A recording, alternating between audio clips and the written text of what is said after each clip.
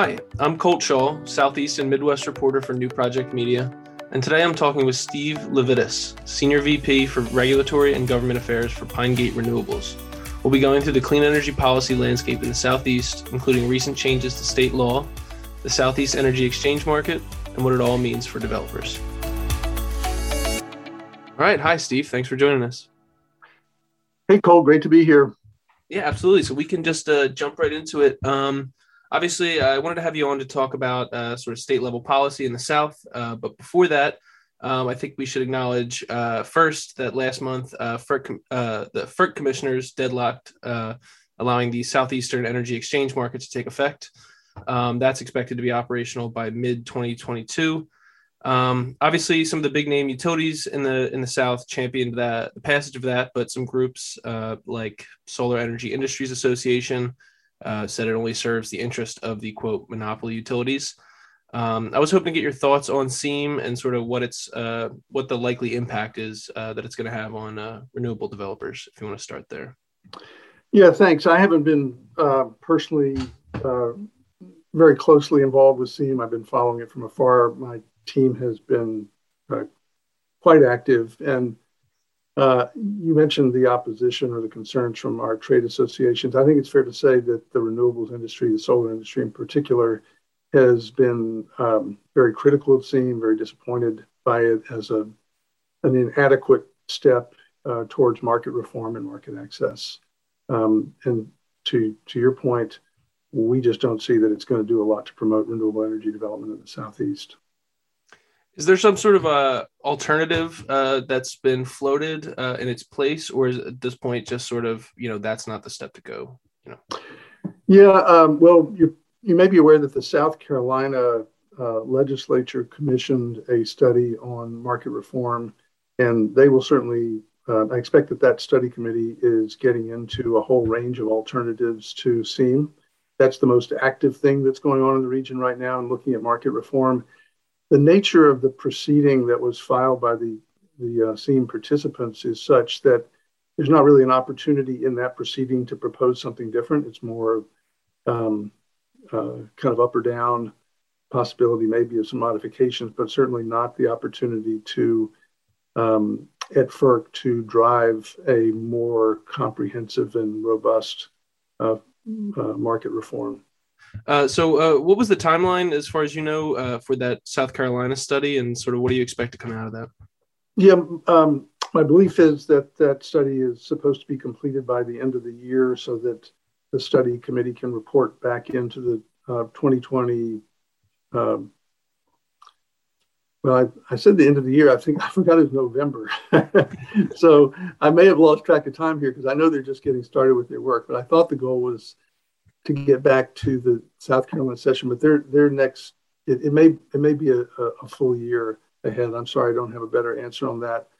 And I can't really forecast what the outcome will be, but the authorizing legislation is very broad and very inclusive, and I think could lead to recommendations, across the full range of options, from joining a regional transmission organization, creating a new one, creating an energy imbalance market, or a variety of other reforms. All right. Well, so if we want to sort of jump right into the state level, I was wondering if we could kind of start broad, and I was wondering, just thus far in your tenure at Pine Gate, what are some of the biggest policy changes that you've seen that have been a boon to renewables in the Southeast? Yeah, well, we've had. And I should just mention that, so this is my third solar company. So I've been working on in the solar industry on policy for the last 6 years. I started Pine Gate 2 years ago. So some of the things that have occurred were prior to my joining Pine Gate, and then a number of things since then. But I would say the most significant developments in the Southeast in that time frame in recent years have been the major legislation that's been passed in several states. So that began with, South Carolina, I don't remember the year of that bill, Act 236 was an important piece of renewable legislation. I was not involved in that one. But in 2017, North Carolina passed comprehensive clean energy legislation. It was House Bill 589, Among the more important things that legislation did was to create a mandate for competitive procurement of renewable energy, roughly 2,600 megawatts of new renewable energy, as well as creating new programs for participation by large customers in renewable energy procurement, which I can tell you more about if you're interested. So that was 2017. Then in 2019, South Carolina passed the Energy Freedom Act, which again was another piece of comprehensive legislation that did a variety of things to express the legislature's support for clean energy, to change its implementation of the Public Utility Regulatory Policies Act, or PURPA, in important ways, to create customer programs, to change integrated resource planning.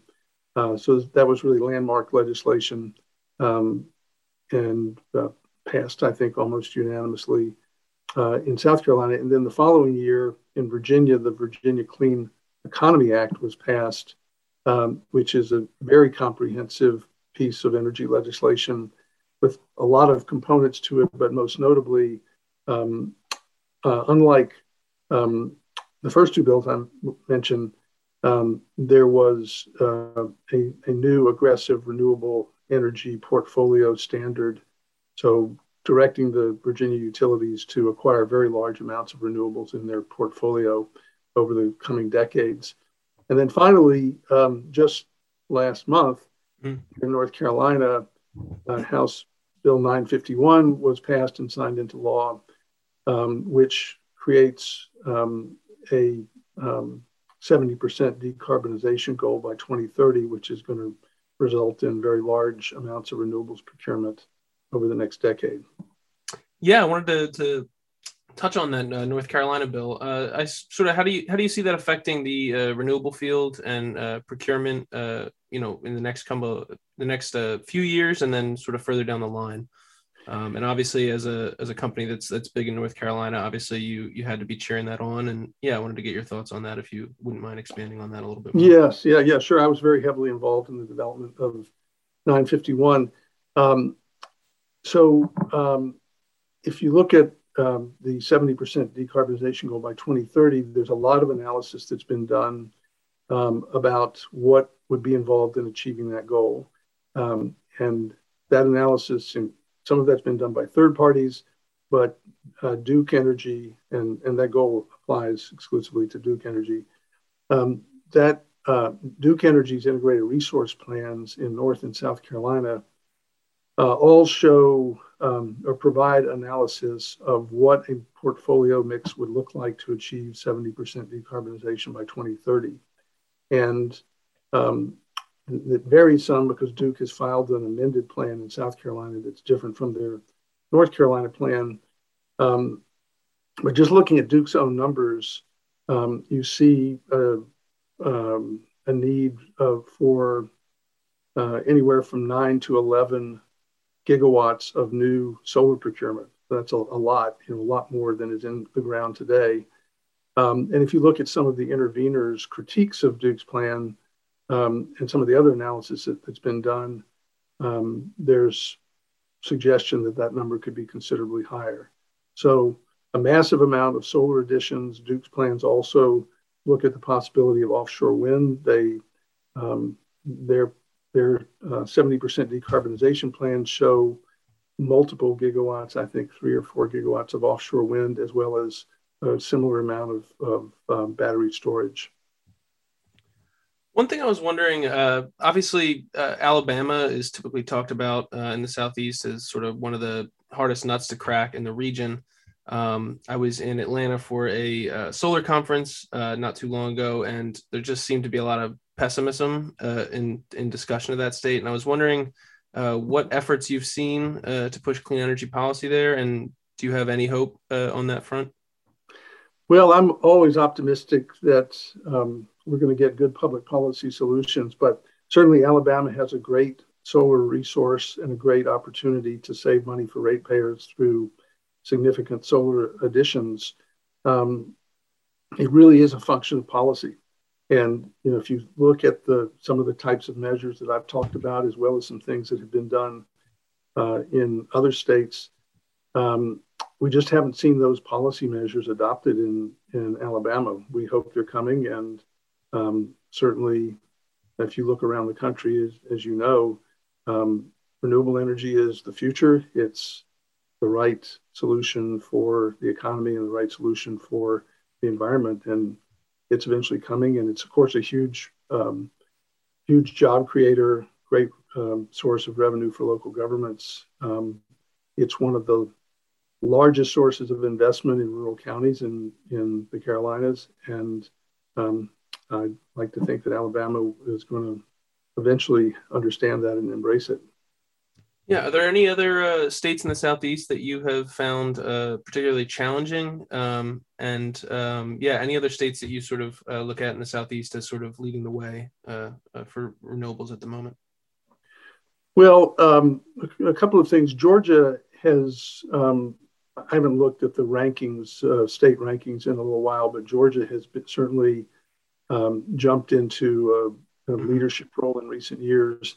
And interestingly, that's largely been driven by decisions at their Public Service Commission to require the utility to procure renewables. So it hasn't been so much legislative policy as regulators directing competitive procurement.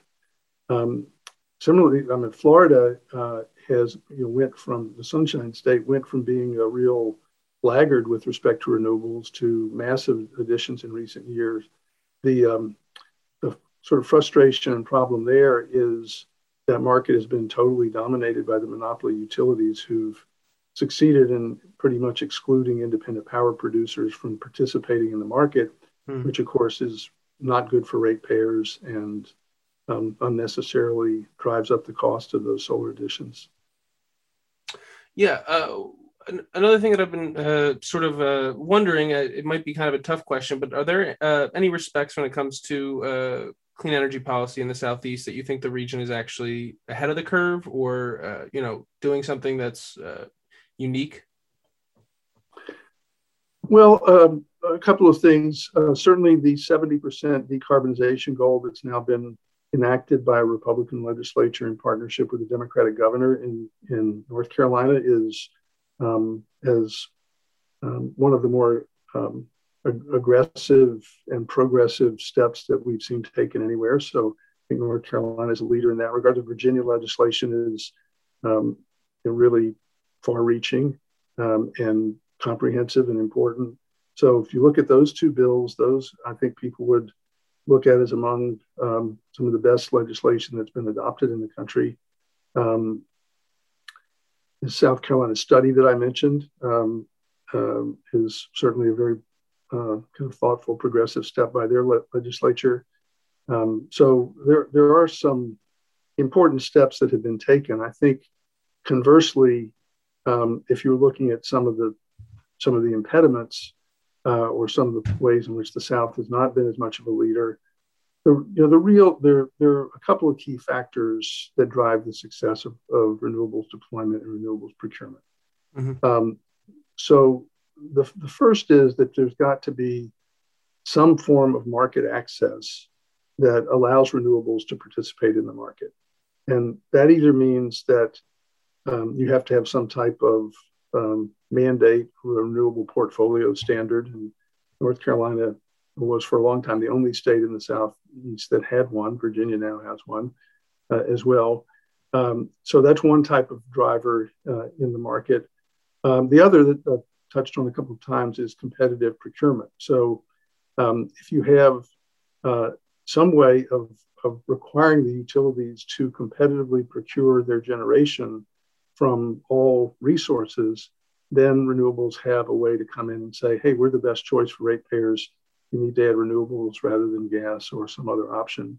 And so I mentioned the Georgia example where Georgia's been a leader in competitive procurement in North Carolina through our legislation. The South Carolina Energy Freedom Act that I mentioned directed their commission to look at competitive procurement. And I really think that's the wave of the future and what's needed.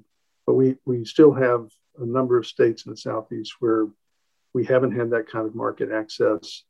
I mentioned PURPA a little while ago, this federal law that requires utilities to purchase the output from independently owned renewables facilities, smaller renewables facilities. And that's been another key issue, is how the states implement PURPA. North Carolina was a longtime leader in implementing PURPA in a way that I would say was consistent with the law and favorable to independent power producers. And that had a lot to do with the growth of the North Carolina market. We really haven't seen any other state in the Southeast besides South Carolina implement PURPA in a way that fosters renewables development. So that's just another factor. Gotcha. Well, so obviously you're coming from an IPP standpoint. As someone that works directly with regulatory affairs, if you had a magic wand, say, what are some of the sort of big laws that you would like to see passed? If you had your druthers over the next couple of years, yeah. Yeah, well, where I'd probably start is with the integrated resource planning. I haven't mentioned that yet, but all of these states are. Well, perhaps before I get to that, I might go back to market reform for a second, because probably the single most important thing that you could do from a policy standpoint is open the wholesale market to competition and have an organized market, as we see in most of the rest of the country. But short of that, with these states operating as monopoly utilities, the first thing is for the regulatory commissions to implement a planning process that is open and inclusive, and that utilizes good data and good assumptions and makes sound decisions about what the resource mix should be for the state. We're pretty confident renewables will prevail when you do that kind of analysis. But doing the analysis only gets you so far, doing the planning, because historically, these plans have really been paper exercises that didn't really drive what happened in terms of implementation or execution. So the next step is have a good planning process, but then have that planning process drive the procurement. So that's what determines what actually gets built on the ground. And Colorado, who's been a real leader nationally and pointed to as a model of integrating the planning process with the procurement process. So get the planning right, figure out what the right resource mix is, have that lead directly into procurement, and then, as I touched on several times already, have that be an open, competitive process that all resources get to participate in. Gotcha. Well, looking ahead to the next year, are there any potential policy changes that you're keeping an eye on, and that you're maybe directly lobbying for or advocating for in the media? Well, my biggest focus personally is the implementation of House Bill 951, which we've talked about a couple of times now.